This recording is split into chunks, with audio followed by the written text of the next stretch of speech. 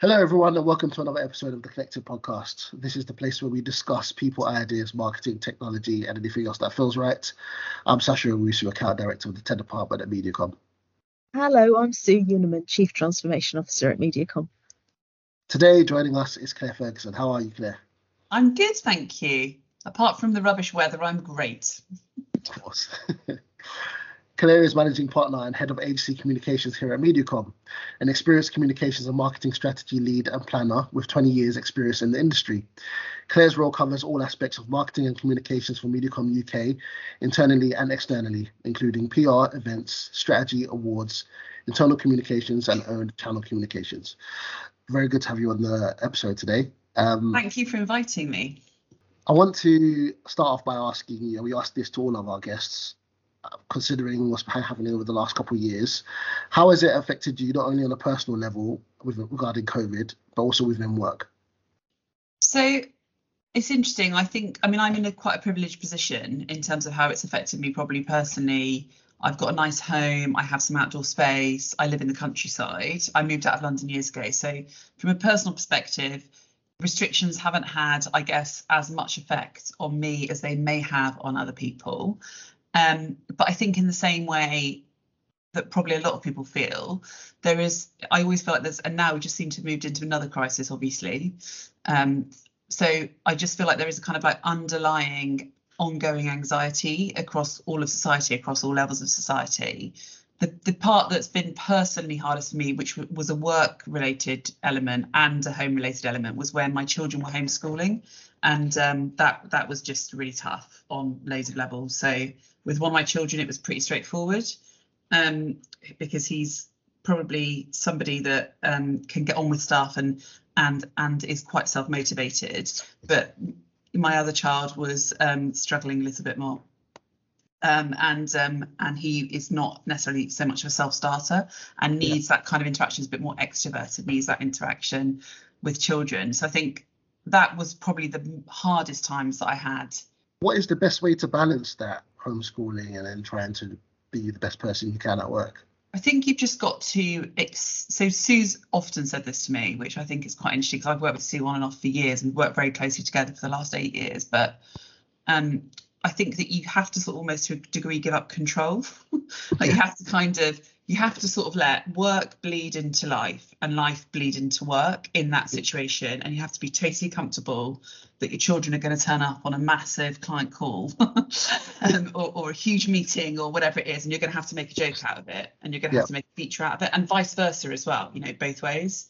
So I think and that's something that Sue's always talked to me about. But what was interesting was that period of time, there was such intensity around it. You just don't have a choice. That's just how you have to. It's the only way that I could sort of cope, if you like. Yeah. Is there anything in your career which so you and I've worked together for how many years? Well, I think I'm 20 years at MediaCom this September. Oh, are you? Yeah. Wow, congratulations. So 2 decades. Quite a big deal.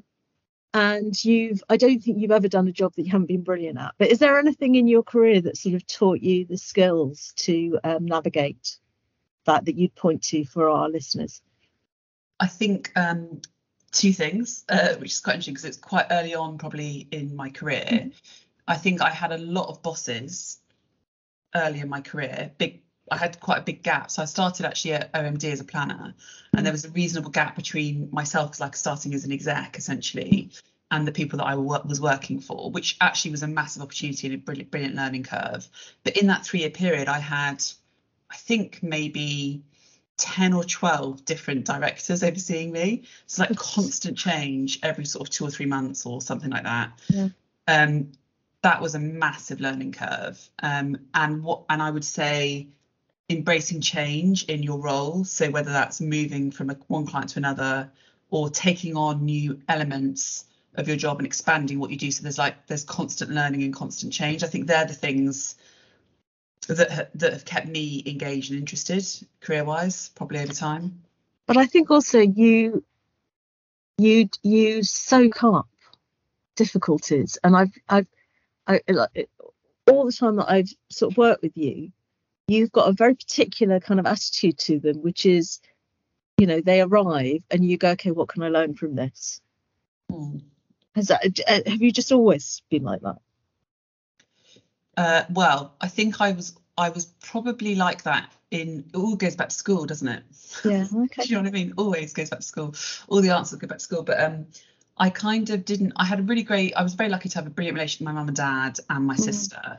And I did a lot of stuff outside of school, sports wise and drama wise, and Right. so I had like a lot of clubs and like sort of interests outside of school. And so school was something that wasn't all encompassing for me, and I did have difficulties at school like most people do at different years and what have you. And I think that I learned to look at those things as challenges or problems quite early to get over, rather than to kind of let them absorb me. And then I put my energy elsewhere, whether that was into my family or into hockey as an example, or into swimming or whatever it was. So I think so you always had that perspective, that balance. Yeah, I think so. Yeah, and my parents were older parents as well, Sue, which I think makes quite a big difference. So, and I had a very close relationship with my dad, but I think if you know, my mum was 38 when she had me, which then, I mean, not unusual. Now, but she was considered geriatric mother then. Do you know what I mean? So, well, you still are now, actually. You still classified. I think as that. But it's less unusual now. Yeah. Yeah, but when you have that sort of gap, I think it's quite. I think it helps you kind of mature. I was always like described as the kid with, you know, an old head on young shoulders, that hilarious saying that older people like to use, and now I'm ironically using. Anyway, I don't know whether that answer. I think that might answer. Yeah, no, I think that's a very interesting take on it. So on Connected, we continue to look at diversity, inclusion, and especially belonging. What does belonging mean to you, and how important is it within the workplace? I personally think it's everything within the workplace. So, and that's why I've been at Medicom for 2 decades. So, and I think Medicom is unique in belonging, in my opinion, and in my experience as well, because it, you know, I worked at another agency who I'm not sure I mentioned earlier or not, and I'm not going to kind of name point or whatever, but it was a very different experience culturally for me. And for me, coming to Medicom was a very deliberate decision. And at the time, I didn't know that it was because of belonging, if that makes sense, right? Yeah. But when I got to Medicom, I kind of in time realised that that's what it was, because at the previous place that I'd worked, it was incredibly masculine overall.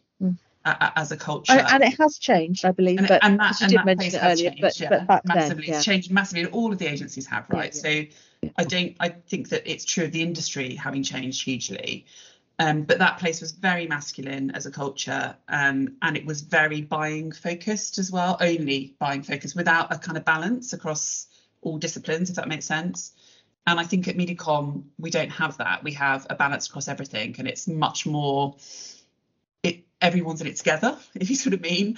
There's the kind of this thing that we used to talk about years ago about Medicom, which is to do with this kind of Medicom bus. And a lot of my friends that were still at the agency that I hadn't worked at were kind of like, you know, I've been like running, they would sort of give this analogy, they've been like running behind the Medicom bus, like trying to jump on and not quite catching it, whereas everybody else that they worked with were on the Medicom bus. And it's kind of, I don't know whether I'm directly answering the question about belonging and inclusion and diversity, but I think Medicom's always had that at its core. I think it's increasingly important. Obviously, it's really important for business reasons as well, not just about how people feel when they work at Medicom, because we're going to give much better advice to our clients if we are representative of all of the UK.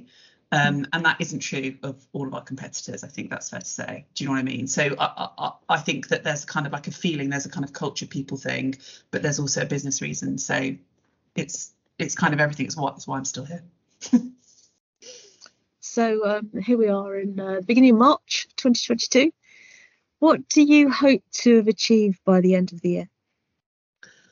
Is this a personal question or a work question? Yes, both. However you'd like to answer it, Claire. Okay, so I've sort of given up on personal. I've got like personal goals, but I've sort of given up on work goals, which probably, I don't know, you know, because I think the last 2 years have just taught me that you can't control what you don't know is coming, if you sort of mean. Yeah. And also I've been working really closely with Sue on the Agile project. So I think if I was going to pick a work thing, it would be about Agile probably, because that's just been enlightening for me personally, and I think also for my team, on and off, although we have like good days and bad days with it. But philosophically, I think it's a brilliant way of working, and I think that's the one thing that I want to try and make sure that we've embedded more by the end of this year than we probably have for the last 2 years, although we've made huge progress. Well, we've made a huge change, but is everybody using it? Has everybody adopted an agile mindset? No, of course not. So yeah. So, and I think it's the difference of when you talk, and it's true, it's actually interesting because I've talked to lots of people around the industry about the sort of philosophy around agile as well. So not just people that work at MediaCom. And I think that there is pockets of people that have kind of, they talk about agile and they'll talk about certain practices like stand-ups or using a Kanban or these various kind of things that we have. But I think that what's so valuable about it is the philosophy side of it as much as anything else. So and the lack of hierarchy. I was talking to somebody the other day. I love.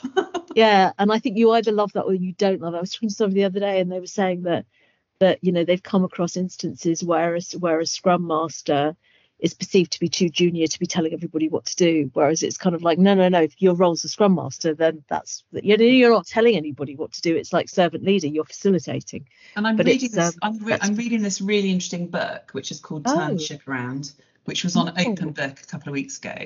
And I don't normally read stuff that is, I'm much more like a fiction reader. Although I will read kind of books that are related to work. So when we do our client book club or those sorts of things, obviously I've read Sue's books as well, you know, but I will read those ones, but I'm like more of a fiction reader probably. Yeah. But this is really interesting because it's about it's about the USS Santa Fe, which is a nuclear powered submarine.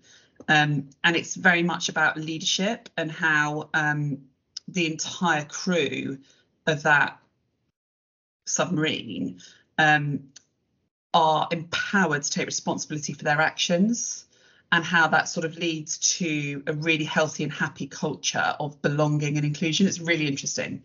Anyway, when I finish it, Sue, I'll lend it to you. No, I'll put it on my list. Brilliant. So moving on to the questions we ask all of our guests, staying on the theme of books. What is your favourite line from a poem, song, or a book? I'm assuming you're not going to pick one from the book you just told us about. No, I'm not actually. So it's really sentimental. Is that okay? So there's like a particular song that really reminds me of when I met my husband. We met at uni, and it's Broken Stones. So it's like it's a phrase within the beginning of the song. So, and I think it's interesting for this time as well. This time in the world. But like pebbles on a beach, kicked around, displaced by feet, oh, like broken stones, all trying to get home. So that song, and there's lots of lyrics in that song for me, and it's a sentimental thing as well, but it's the lyrics within it that I think I love. That's beautiful. So that's my song. If you were a genie, yes, what 5 commonly available objects would I have to put in a magic circle to summon you? So I would say my Kindle. Yep. A dog biscuit, a Bonnie. That's what I use to summon my dog, Bella. Yep. Very good. Probably my gardening gloves. Yeah. Guilty TV pleasure, which is a Grey's Anatomy DVD. Okay. Love that. And also I think my Magimix.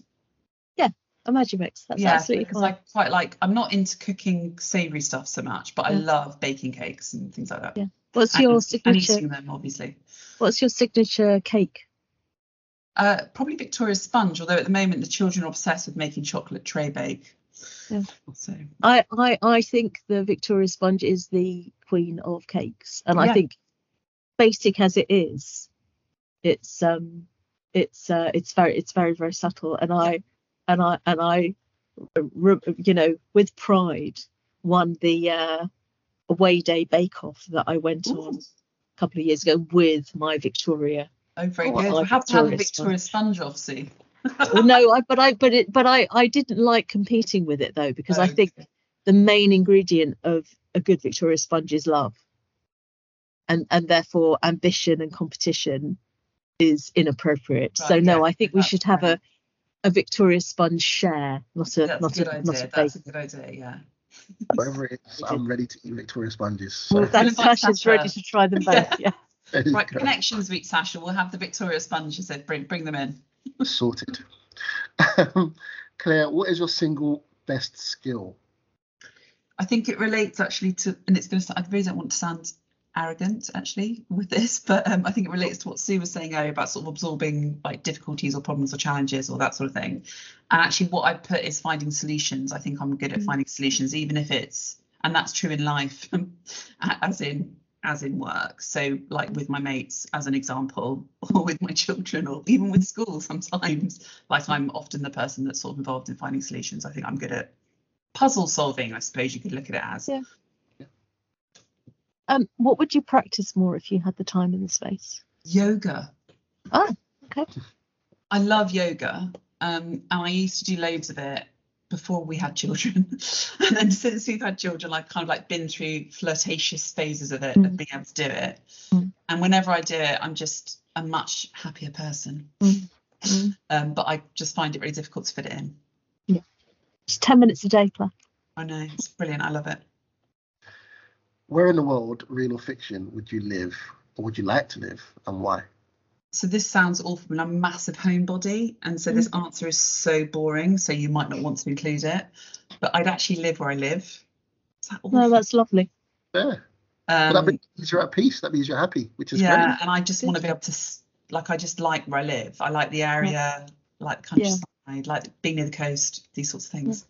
I don't know and why, also the climate, it's warm. It's the southeast. It's warmer than the rest of the UK. But I love the UK, you know. I'm a big... I had Italy written down. I don't know why. There's something about the conversation. Sorry?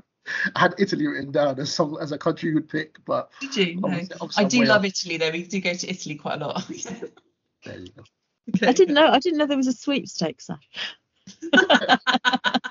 Should we write down before the guests come on? Yes. Yeah. Okay, now the question you cannot prepare for because they come from the 100 questions from the School of Life. And I warn you, we're reaching the end of the box, so some of these questions are quite difficult. I'm holding up 3 cards and I'm mixing them up. And then I'm going to hold them up and I'm going to say, Claire, do you want A, B or C? A, please. In what ways might you be a difficult person to work with or for? Interesting, given that we've got our My 360 coming up soon. I know. I was a bit like, I think that there's a few things. I think I'm very impatient, and I'm really aware of that. But I'm very impatient, and that isn't always the best thing from a management perspective. I think I can also I get through quite a lot of work, and so I have quite high expectations of team members in terms of workload and capacity and that sort of stuff as well, which isn't always great either. What else? Sometimes I think that I take... Well, one thing will do. One thing will do. Okay, there we go. Fine. No, I think it's. I really shouldn't be saying this to my line manager just before my 360. No. But they're elements that we share, right? Which is, and sometimes we have them of each other, which isn't always, no. But it's it does mean getting stuff done, I think. Yeah. All about honesty and connected. So. Yeah, all about honesty. Thank you so much for coming on the show, Claire. Thank you very much for talking to me. Have a lovely week. And you. See you soon. See you soon. Thanks, Claire. Thank you. Bye.